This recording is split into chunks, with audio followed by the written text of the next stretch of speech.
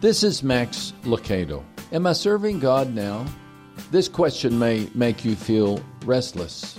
Mary and Joseph find their 12-year-old son in the temple studying with the leaders. He already senses the call of God. But what does he do next? Does he recruit apostles, preach sermons, perform miracles? No, he just goes home and learns the family business.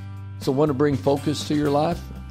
Well, go home, love your family, take care of business. Yeah, Max, but I want to be a missionary. Well, your first mission field is under your roof. But Max, I want to do great things for God. Good, do them.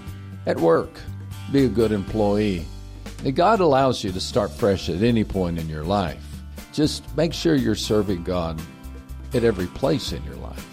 1 Peter 4 and verse 2 urges us, from now on then, you must live the rest of your earthly lives controlled by God's will and not human desires. This is Max Lucado.